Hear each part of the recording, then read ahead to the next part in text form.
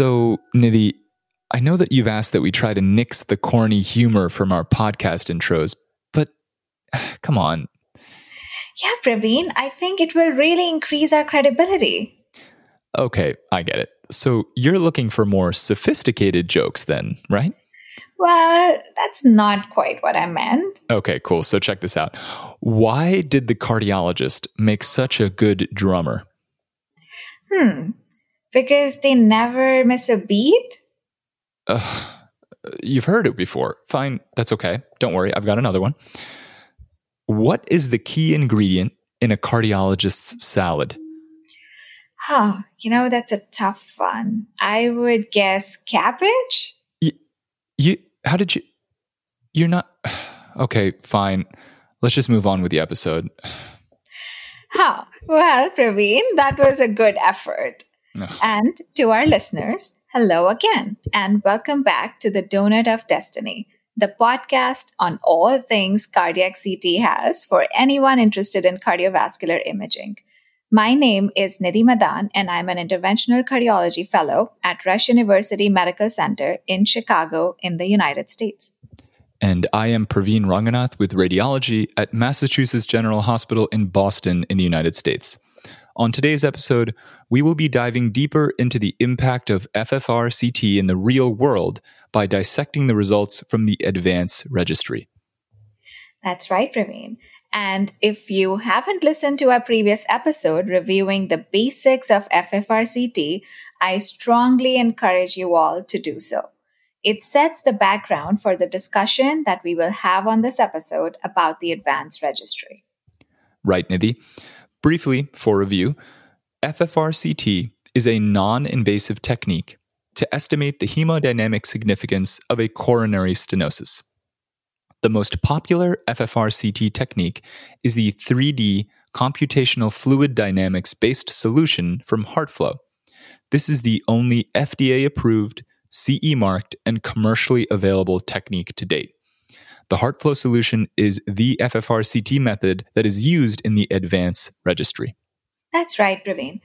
Praveen, what exactly is the ADVANCE registry? Nidhi, ADVANCE is an acronym that stands for Assessing Diagnostic Value of Non-Invasive FFRCT in Coronary Wave. The intent of forming the ADVANCE registry was to determine the real-world impact of FFRCT.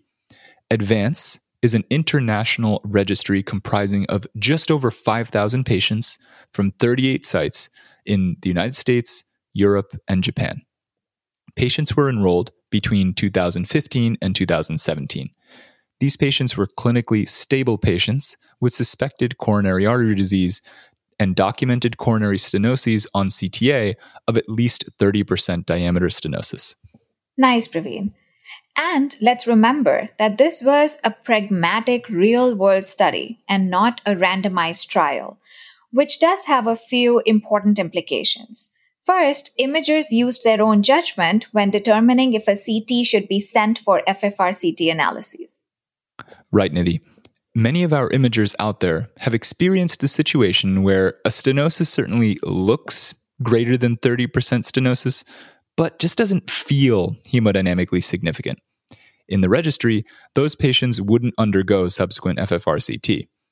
Furthermore, imagers can often read through things like motion artifacts, slab, noise, and all sorts of other barriers that FFRCT can't always overcome. So, imagers might preemptively screen out some of those poor quality scans from ever getting analyzed. That's right. And to your point, Praveen, the registry recruited 5,083 patients, of whom only 3.9% had CTAs that were not submitted for FFRCT. Oh, wow, that's actually a pretty small fraction. We should note that the imagers participating in the study were indeed encouraged to send the CTAs for FFRCT analysis. Even though this is supposed to be a real-world registry, I have to imagine that most places around the world using FFRCT don't send 96% of their CTs that have disease for analysis. Overall, though, this is a great food for thought. Nidhi, can you talk to us about what data points the ADVANCE investigators collected? Sure, Praveen. So the investigators collected two main types of data from the sites. One was about types of interventions, and the other was about outcomes. First, regarding types of interventions, sites submitted their management plans after CTA alone and then again after FFRCT results were available. Management plans were broadly categorized as either medical therapy alone or revascularization. And remember, this is not a trial, so actual management decisions were not dictated by FFRCT, but rather based on provider discretion.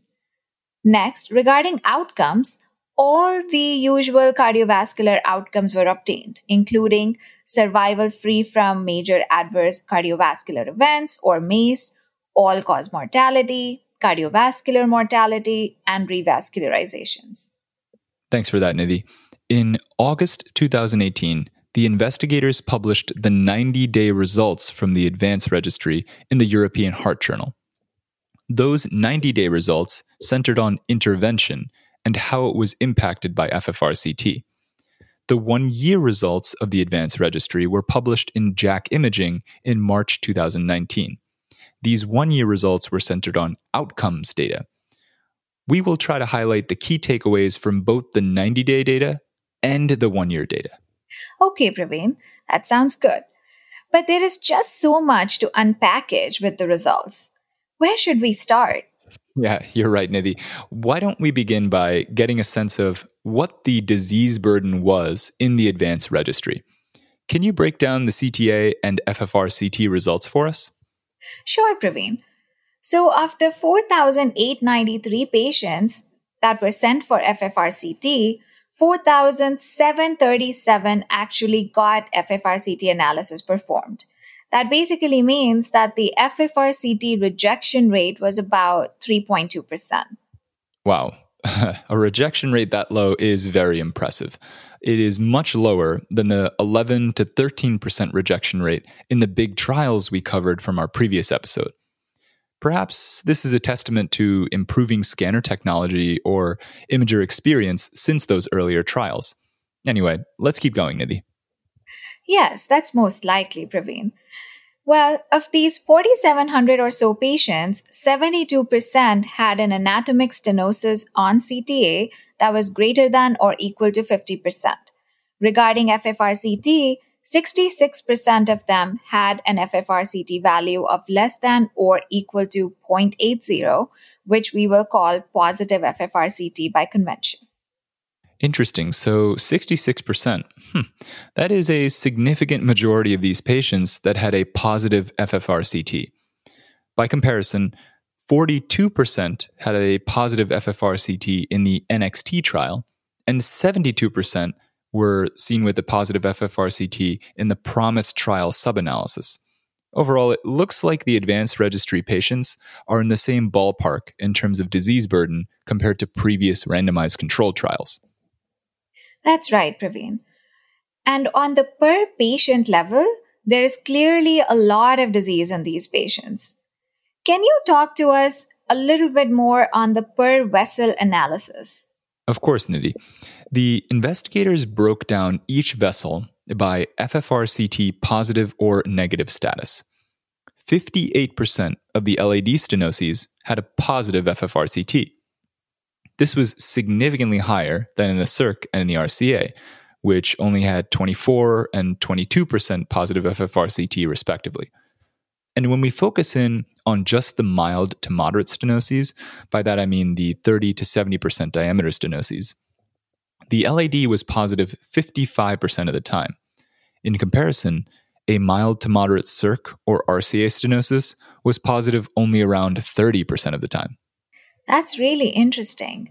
So, as you're saying, Praveen, I should be able to expect more than half of the LAD stenoses I send for analysis to be positive. And I can also expect most CIRC and RCA stenoses to come back negative. That is exactly right, Nidhi. I think this difference we're seeing is a consequence of the FFRCT technique itself. As we discussed in our previous episode, the FFRCT value, that number, is dependent on the myocardial mass supplied by an individual vessel. In most patients, the LAD supplies a large amount of myocardial mass, larger than the other vessels for sure. So LAD stenoses often affect more myocardium and are, therefore, more likely to be positive on FFRCT. All right, let's shift gears a bit. Talk to us about the impact of FFRCT on revascularization, Nidhi. For sure. The relative risk was 6.9 for revascularization with a positive FFRCT versus a negative one. And on a more granular level, Praveen, the investigators show an inverse relationship between FFRCT value and the rate of revascularization. Got it. So, if I'm understanding correctly, you are more likely to get revascularized if you have a positive FFRCT, right? Yes, that's right. If the FFRCT shows potentially significant disease, you are more likely to get revascularized. And there's one more interesting thing here. For stenoses on CT greater than 50%, patients with a positive FFRCT had a higher revascularization to ICA ratio than those with a negative FFRCT, which was about 67% versus 30% respectively. This is a great point here, Nidhi. FFRCT helps enrich the cath lab population by increasing the likelihood of finding real disease. This higher cath lab efficiency with FFRCT echoes what has previously been shown in the PROMISE trial subanalysis. In my opinion, this is basically another way of showing the higher specificity of FFRCT compared to CTA alone. That's exactly right, Praveen. Now, let's talk about outcomes. Praveen, can you tell us about the overall outcomes and then break it down for us by FFRCT positivity? Yeah, Nidhi, I have said this many times on the podcast already, but cardiovascular event rates are expected to be very, very low in this current era of damn good medicine. And in the advanced registry, it was expectedly low. There were 55 MACE at 1 year out in patients that underwent FFRCT. That calculates to about 1.16%. Although this doesn't take into account the patients lost to follow-up at 1 year, 55 MACE in nearly 5,000 patients is pretty tiny. So to substratify these events by something like FFRCT positivity status is bound to run into trouble. But let's look into it anyway. 43 of those 55 events happened in patients with a positive FFRCT. Okay, so that seems like an absolutely bigger event rate, but the relative difference compared to that with a negative FFRCT is not statistically significant. The p-value was just 0.06. That's right, Praveen. And the only statistically significant difference in outcomes between positive and negative FFRCT was with combined cardiovascular death and MI. And the relative risk was 4.2 with a p-value of 0.01. Yeah, but Nidhi, you're talking about only 28 total cardiovascular deaths and MIs. I know, Praveen, but remember, these results are only 1 year out. Outcome data often takes several years of follow-up to demonstrate meaningful differences. Also, think about the adverse outcomes that were avoided in the revascularized patients. Okay, those are pretty fair points, Nidhi. Actually, speaking of revascularized patients, I want to bring up something, specifically an interesting difference I noticed between the site-recommended management based on FFRCT compared with the FFRCT results themselves.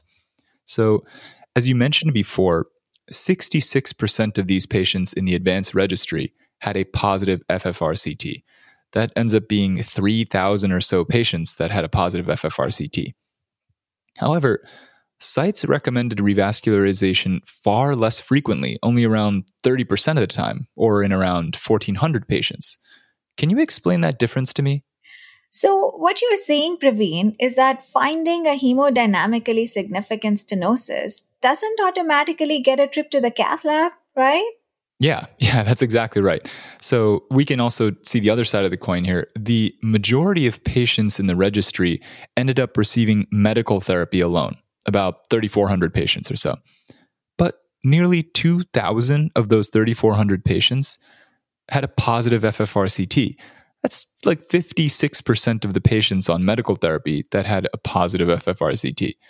If we trust the results of the previous FAME trials, it would make sense that we revascularize symptomatic patients with a positive FFRCT, right? Yeah, well, Praveen, the investigators do bring up this point in the discussion of the 90-day results publication, but do not offer an explanation. Let me offer a hypothesis to help answer your concern. I suspect sites made management recommendations taking into account the location of stenoses in the coronary tree and, estimating the potential myocardium at risk. If a stenosis was far distal with a small estimated myocardium at risk, medical therapy alone would be sufficient. Okay, Nidhi, that's a pretty intriguing idea. Many of us imagers do make judgment calls on the clinical significance of a stenosis based on how much myocardium is downstream. What's more, there is a lot of buzz in the literature as well as in industry about how to quantify myocardium at risk on CT. All of this is interesting stuff to look forward to in the future.